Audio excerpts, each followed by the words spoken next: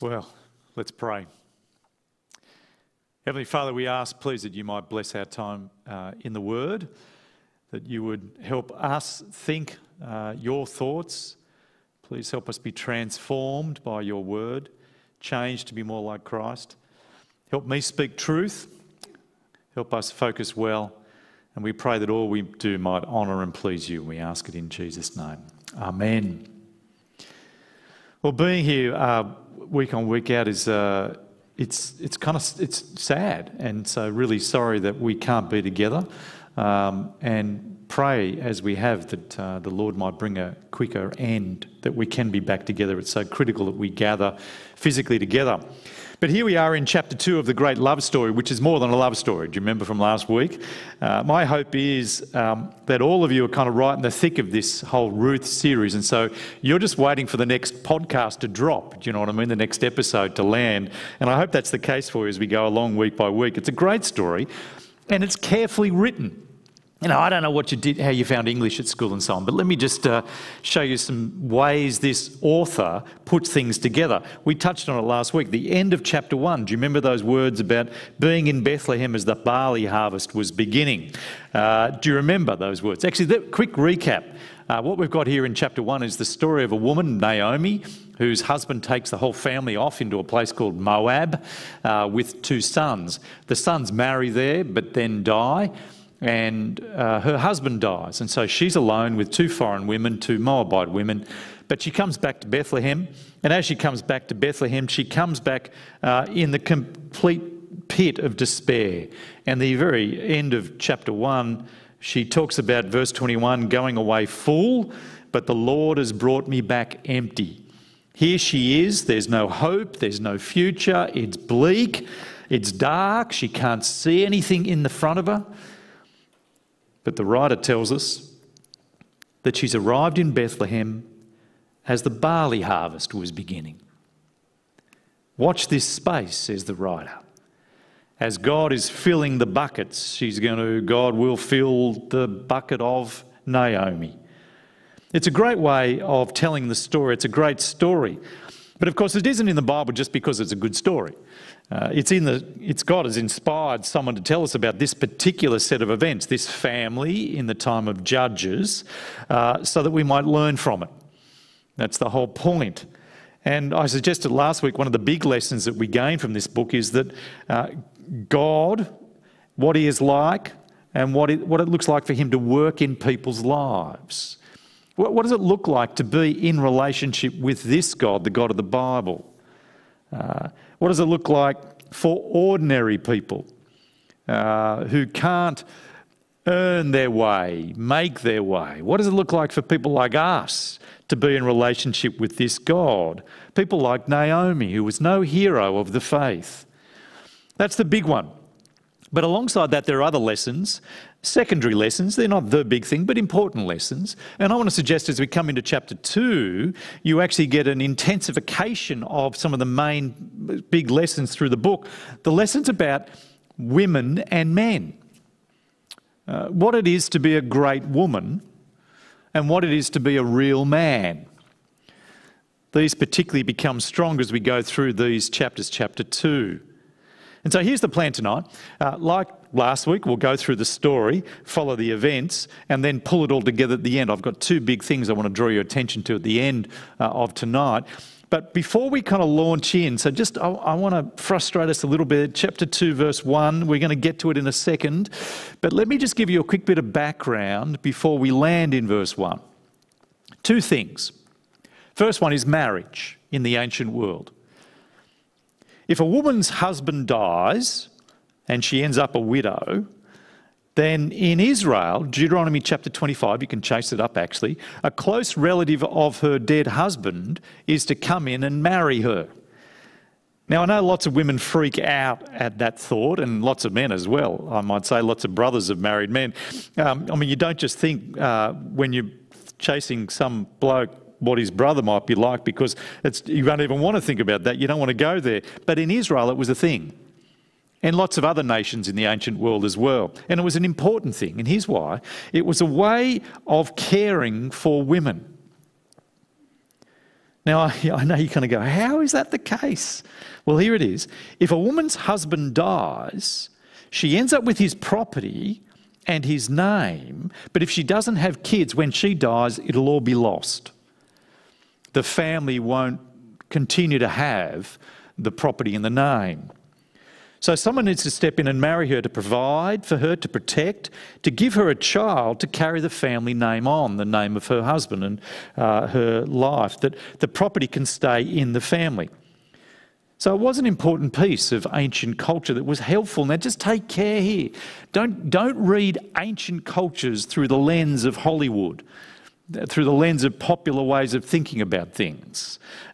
In that time, in that context, it was an act of great care for women, and it worked. Now, you might be thinking to yourself, well, I wouldn't need it.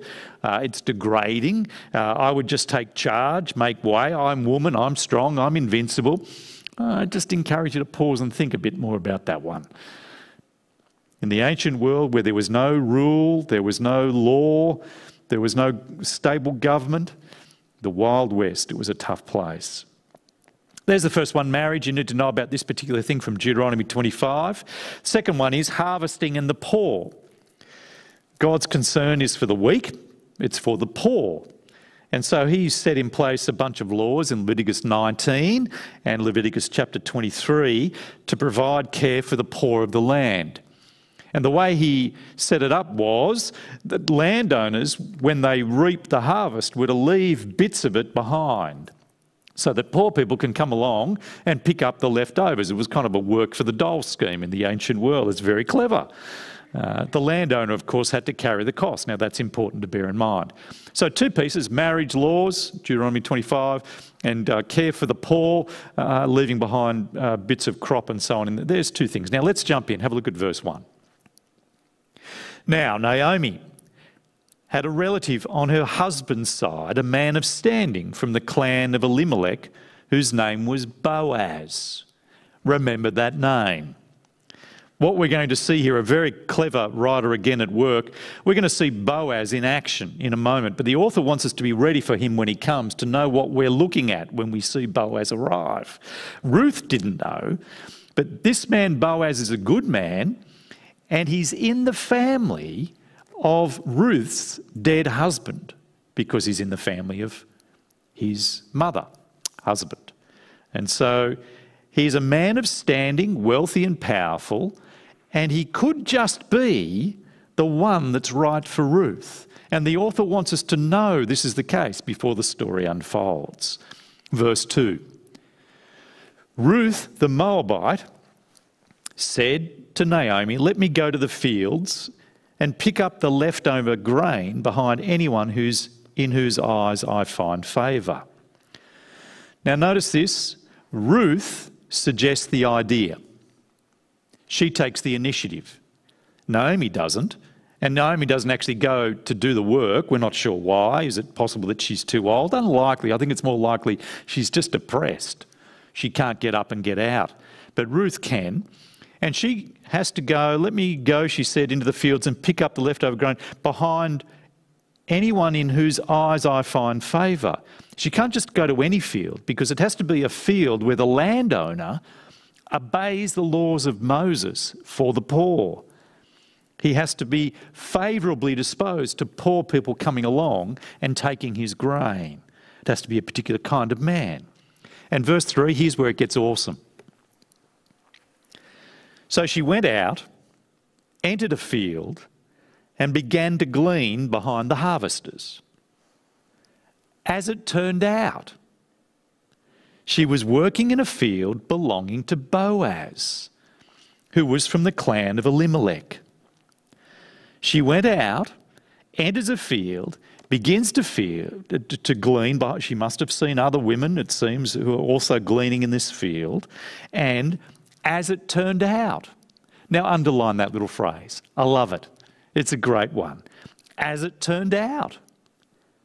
It was the field belonging to Boaz, a man from her clan who was qualified to be the one who could marry her. Now Boaz doesn't know that, but we've been told by the author that this is the case. As it turned out. Literally, as chance chanced it.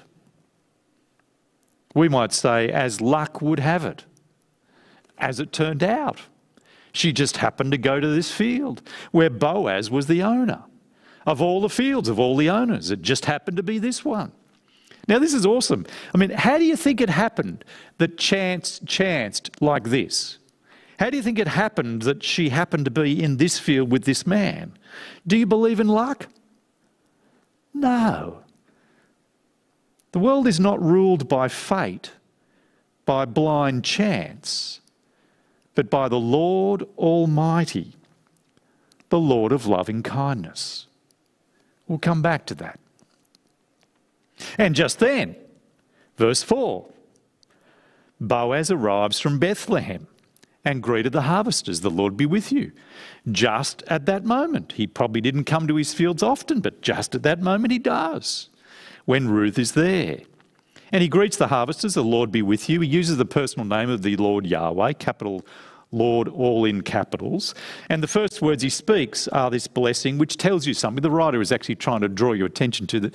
This is the kind of man that when he speaks, the first thing he speaks is the Lord's blessing. He's concerned to be faithful to the Lord and faithful to others. This man's not just a relative, he's not just of standing, he's godly. And verse 5, he notices Ruth. Boaz asks the overseer of his harvest, "Who does that young woman belong to?" Now, don't overread this. You know, it's kind of tempting to think this is Boaz checking her out or something like this. No. Boaz is an older man. Ruth's quite young, it seems. And from the rest of the story, we know that he's quite a man of quite character, integrity and so on. He's not got designs. He's concerned for her. He notices, and his question tells us something about Boaz. Who does that young woman belong to? Is Boaz saying, is there someone providing for her? It's the days of the judges.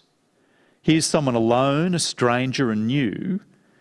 Is there someone watching out for her? Well, the answer comes, verse 6, she's the Moabite who came back from Moab with Naomi. Just notice how often Moab's mentioned. In fact, all the way through the book, just notice how often Ruth, we're told, is a Moabite. She's the Moabite from Moab. And if you're with us last week, you'll remember that Moab's a significant piece in all of this. Moab was hostile towards Israel and Israel's God. And to have gone to Moab's bad, to have brought back a woman from Moab's bad, because they're the enemy. They're dangerous. Numbers 25 talks about the danger of the Moabite women. They have a very sordid history. She's a Moabite woman. But, verse 7, she's worked hard. She's remained here from morning till now, except for a short rest in the shelter. Now, this thing happens. An extraordinary thing happens. Verse 8, Boaz says to her, "Don't go and glean in another's field. Don't go away from here." Notice the repetition. "Stay here," repeating it again, "with the women and work for me," repeating it again and again. Now again, in all of this, it's not Boaz captured by this woman and some romance. He's just concerned for her, deeply concerned for her, which pushes a question, a very important question: why? Why is Boaz so concerned for Ruth? I mean, he's very concerned for her. He tells the men not to harm her. Verse 9, "I've told the men not to lay a hand on you, and whenever you get thirsty, go and get a drink from the water jars the men have filled." And more than that, he invites her to sit with him at his table at mealtime. Verse 14, "Come over here, have some bread and dip it in the wine vinegar." And he gave her all that she wanted to eat, so that she even had leftovers from that meal. So why? Why is Boaz so concerned? Now, notice the astonishing thing that this is actually. Boaz is a man of great standing, an Israelite. Ruth's a Moabite. She's a foreigner, an alien, a refugee of no standing. Why is Boaz concerned for her? Someone most people would have despised. Why? Now, verse 10, she asks the question, why? She bowed down with the face to the ground. She said, "Why have I found such favour in your eyes that you notice me, a foreigner?" Why? I'm going to give you two reasons. One mentioned, one not. I suggest to you one of the reasons that Boaz is concerned for Ruth is because from Matthew chapter 1 verse 5, Rahab is his mother. Now, if you know anything about Bible history, Rahab was a prostitute who was not an Israelite, who converted to the Israelite faith, to their God, and became part of the family tree of David and Jesus. Rahab. Now, Rahab's Boaz's mother or grandmother, which means Boaz has been raised by a woman who knows what it is to be alone, to be an alien. And that has had a huge impact, I dare say, on Boaz. Come back to that as well. But there is an answer that Boaz himself gives. Look at verse 11. I've been told all about what you have done for your mother-in-law since the death of your husband, how you left your father and mother and your homeland and came to live with the people you did not know before. The reason Boaz gives is because he's heard of what Ruth has done.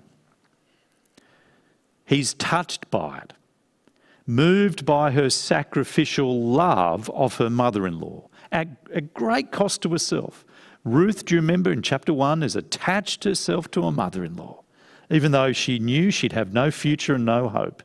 And verse 12, he says, may the Lord repay you for what you've done. What you've done is an extraordinary thing, Ruth. Now, I've heard about it. People are talking about it. Chapter 3, you'll see this as well. He's touched by what she's done, moved by her sacrificial. And he's aware further that in doing all of that, attaching herself to Naomi, she has risked everything to now trust God, the God of Israel. She has left behind her pagan Moabite gods and their protection and come in under the protection of Israel's God. Boaz is very aware of this. Look, verse 12, may the Lord repay you for what you have done. May you be richly rewarded by the Lord, the God of Israel, under whose wings you have come to take refuge. Underline that. Critical. That Ruth, in committing to Naomi, has also committed to Naomi's God, the God of Israel, and has come in under the wings of the God of Israel to take refuge with him. Ruth has given up everything to serve Naomi and her God. And Boaz sees what she's truly done. She has put herself in the hands of Yahweh, the God of Israel. She's left everything, trusting that God, the God of Israel, would care for her. That is a huge risk. Now remember, what's the message of this book? What's the big thing about this book? It's what it's like to have God in your life, what God is like, what it is to be ordinary people under this God. Can you trust him? If you take refuge in this God, under the wings of this God, can you trust him? If you give up seeking your own safety and your own protection to seek first the kingdom of God and his righteousness, will you be okay?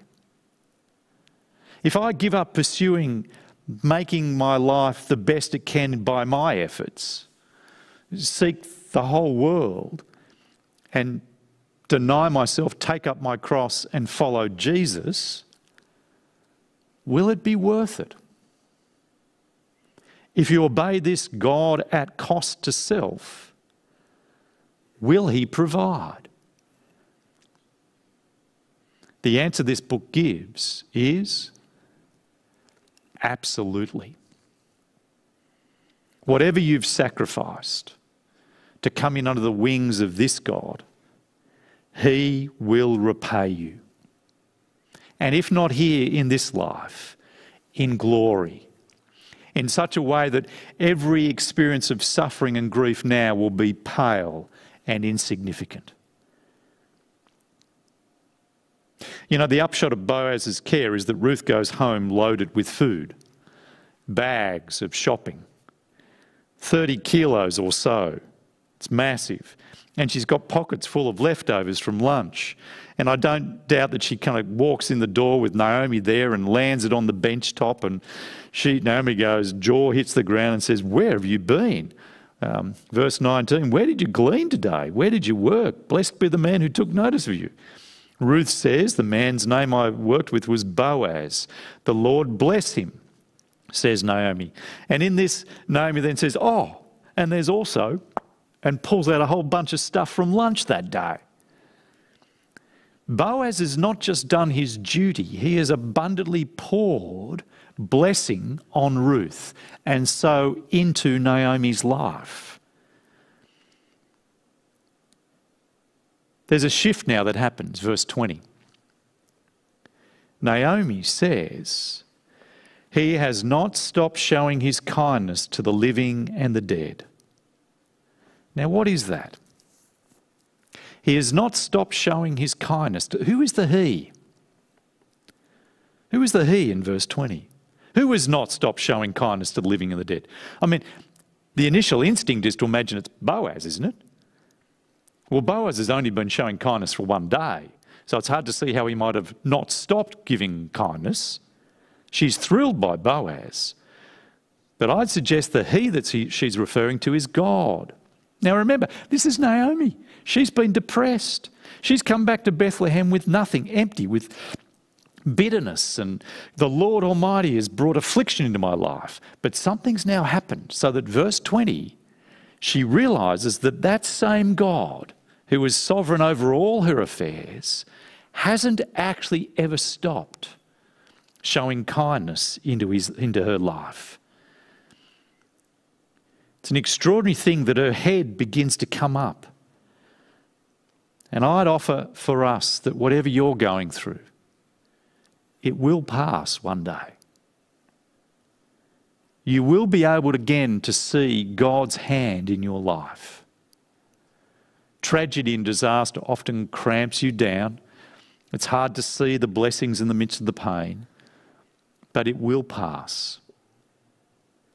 In the midst of all of that disaster and grief, cast all your anxiety on him, because he does care for you, the one under whose wings you have come to take refuge is the God of great blessing. Preach this sermon to yourself regularly. Cast my cares upon him because he cares for me. This too will pass. The Lord will never stop showing goodness to you. And so the chapter ends. Verse 23, Ruth stays close to the women of Boaz to glean until the barley and wheat harvests were finished, some months, but perhaps, and she lived with a mother-in-law. Final sentence. What an odd way to finish the chapter. But again, this writer is incredibly clever. You know, I don't know what you think about mothers-in-law. I love my mother-in-law. I've mentioned this last week. But do you know that Ruth is still living with her mother-in-law produces a sense of tension in this whole account. She's still there. Boaz is waiting. Boaz doesn't know it yet, but Naomi does. She's worked out who he is. Verse 20, he's one of our guardian redeemers. There's more to come next week. But let me pull this together for us. Do you remember two big things? Let's finish on these two big things. And if we've got a question and answer time. Yep. So we'll have a Q&A at the end of all of this, and hopefully that will pick up some things as well. But let me pull this together, a couple of things. Let's start with, well, is it the more controversial one? I don't know. Let's start with a very contemporary one of men and women, women and men. What do we learn? The book is designed to show us something about the key characters, about Ruth and Boaz. Now, chapter 1 was very heavily focused on Ruth, and so we paid some attention, a lot of attention last week to women, particularly in that context. The second chapter is more focused on Boaz, but again, Ruth is there, and it's important to notice this. What do you learn about women here? And what I want to say to you, what you learn is this, how to be a great woman. How to be a great woman. Ruth. She is very impressive. She loves with a kind of love that is faithful and loyal and committed. She loves with a committed love, a faithful and loyal love, a tender concern for her mother-in-law at cost to herself. Hesed love, we talked about it last week. And she's active. She takes the initiative. It is tempting, it would have been tempting for her to become quite passive. The history of pain that she's gone through. She's lost her husband, she's lost her family, she's left into a foreign country. She's with a mother-in-law that's depressed. Very easily in all of that climate to become herself passive and depressed. But Ruth steps up in it. And she's the one that initiates going out and solving the problem for the family. She steps up and goes and gets food. And when she does that, she works hard at it. She works from morning till night. Ruth is no fragile, stay at home, it's too hard to do anything kind of woman. She's a woman and she is strong and humble. She's a woman of faith. She's prepared to come in under the wings of Israel's God and trust him. And verse 10, when Boaz shows favour, she's humble enough to gratefully receive it. You know, there's a danger, I think, of a kind of insecure pride amongst men and women, but women particularly, that bristles at any kind of help that others might give. There is a kind of an unfortunate, aggressive feminism today that creates in women a kind of any help that's given is a patronising. And Ruth is not like that. Ruth has the humility to receive with gratitude any helps that come. She's strong, she initiates, she works hard and humble enough to receive help gladly. She is the Proverbs 31 woman. The woman who works hard and is diligent and successful. She's a woman of noble character, clothed with strength and dignity. I want you to keep noticing the picture of womanhood the Bible paints. You don't need to learn about how to be a woman from the world around us. You go straight to the Bible and see the depths and riches of it.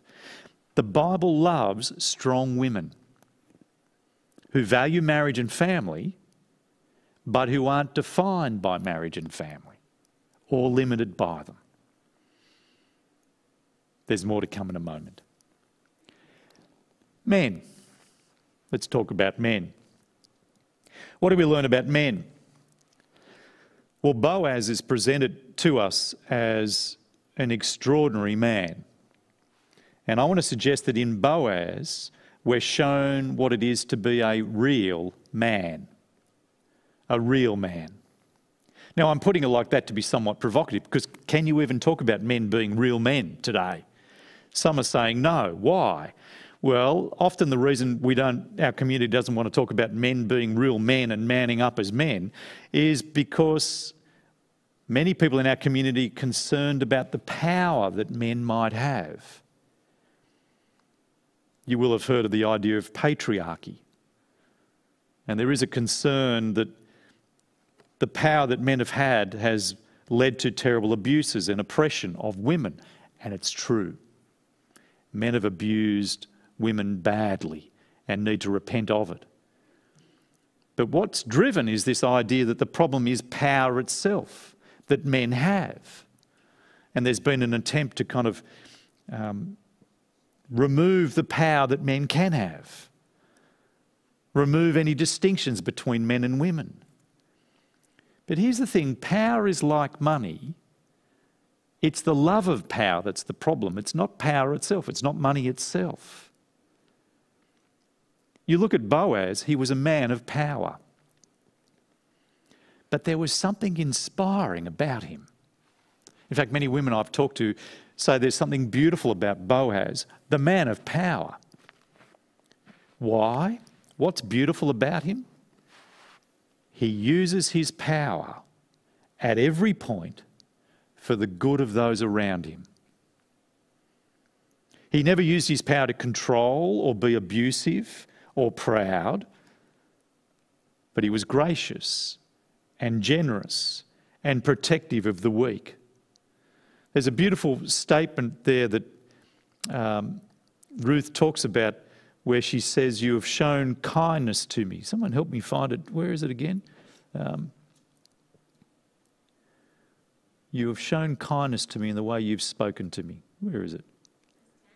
Verse 10? No. Nice try though.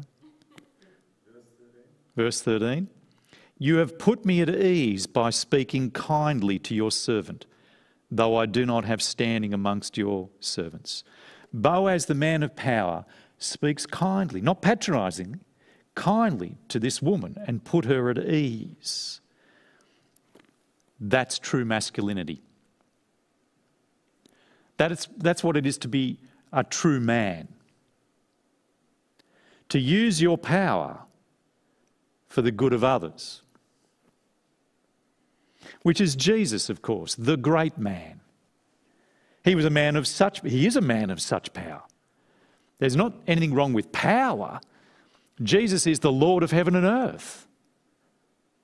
Power's not wrong, but he's the one who uses his power always to serve. Who says the greatest, of course, is the slave of all. Who protected people by his power.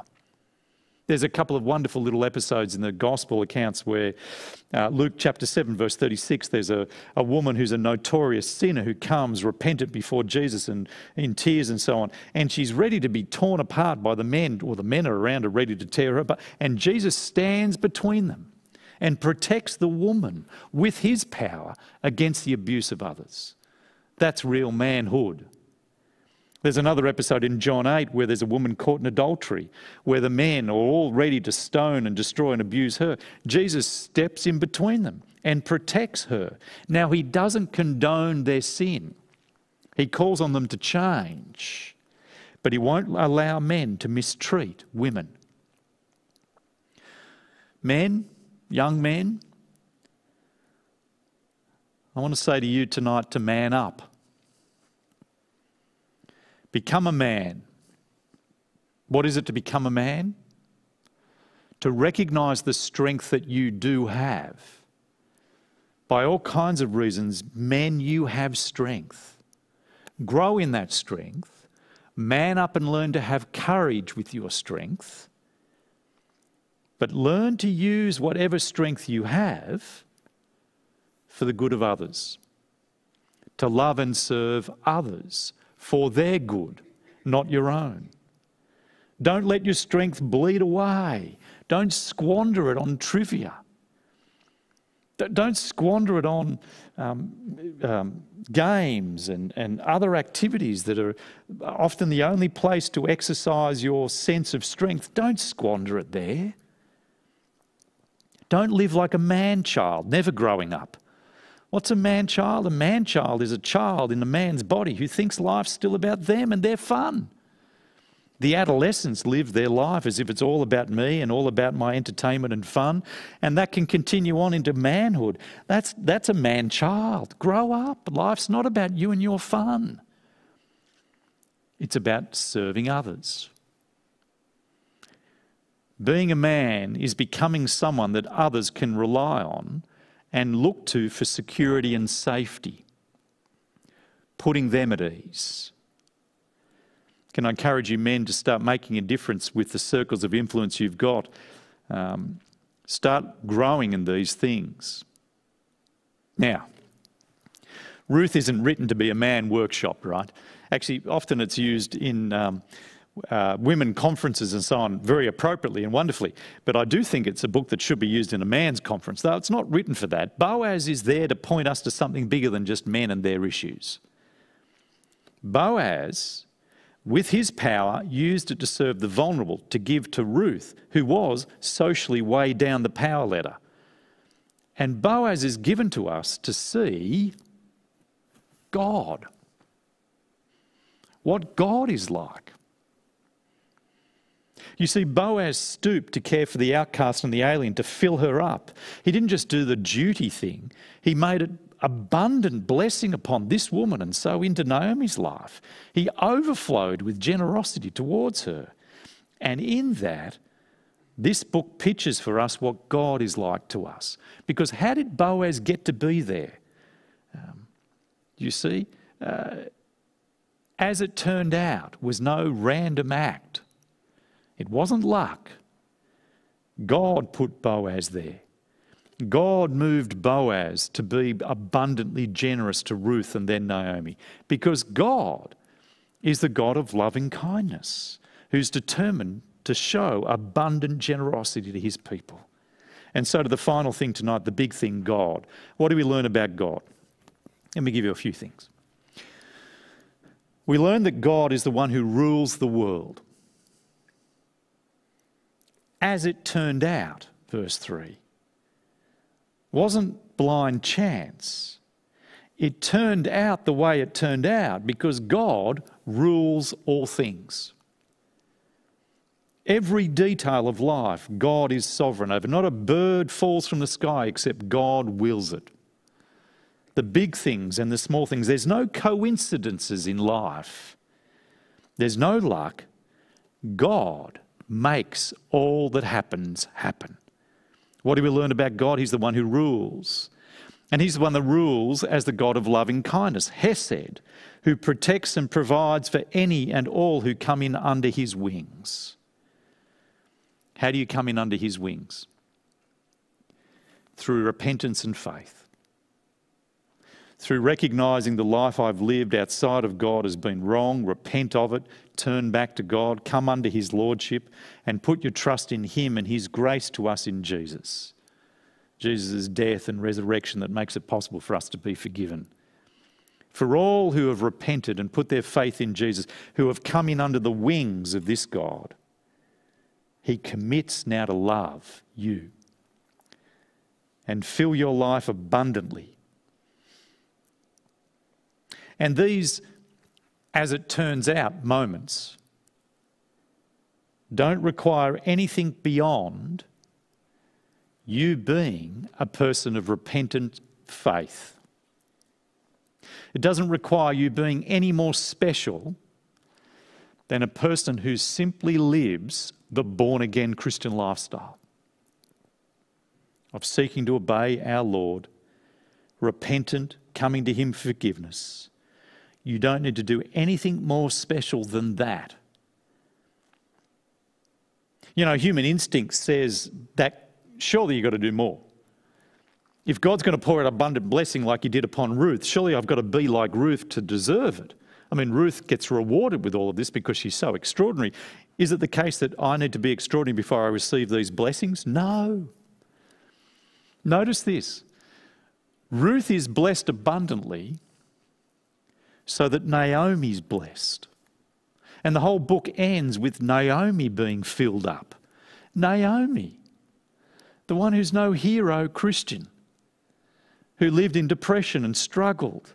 She was repentant and had her faith under the Lord and saw eventually the goodness of the Lord, but she was no hero. She never earned it. She was simply a repentant, trusting God-fearer. Now, I say this because I want to keep reminding us that if you come under the wings of this Lord, you don't have to be a superstar Christian to know the generous, gracious blessings of God. You have to be in Christ, trusting him, not yourself, seeking first his kingdom and his righteousness. And I say this too to point out that you don't need to do any super spiritual things to get this blessing. What do I mean by that? In recent decades, there's a whole idea around that says to be in the blessing of God, you need to be in the centre of God's will. How do you get in the centre of God's will? Well, it's the idea that you need to pray for guidance every day and get impressions from God to make sure you make decisions that are the right decisions. You know, he wants me to be in this place. I've got to be there to be in the centre of God's will to receive the blessing of God. Just notice this. Ruth had no impressions. She had no word from God. She didn't seek guidance beyond the wisdom of getting up and getting a job. There was no sense that she knew God was leading her to that particular field. She didn't experience guidance like that. She just stepped up and stepped out. Ruth put a trust in the God who is sovereign over all things, the God of Hesed, who will guide your... If God wants you to have a divine appointment, you'll have it. Wherever you are, the Lord has put you there. In all the moments of life, He will guide your steps without you even being conscious of it. Trust Him. Because the world is not ruled by blind chance. It's not ruled by fate, but by a personal God, the God of Hesed, loving kindness. And any and all who take refuge under His wings, He promises to bless through suffering now into glory forever. Let's pray.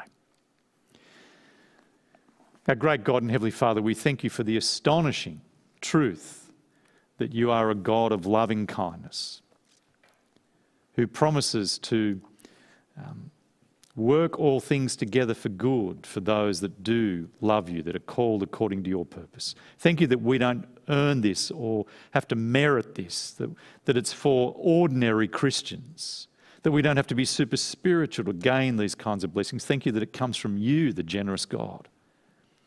And thank You for this book that teaches us so much about life to be lived under the wings of a God who loves us so much. Amen. Well, let's sing together about that abundant generosity.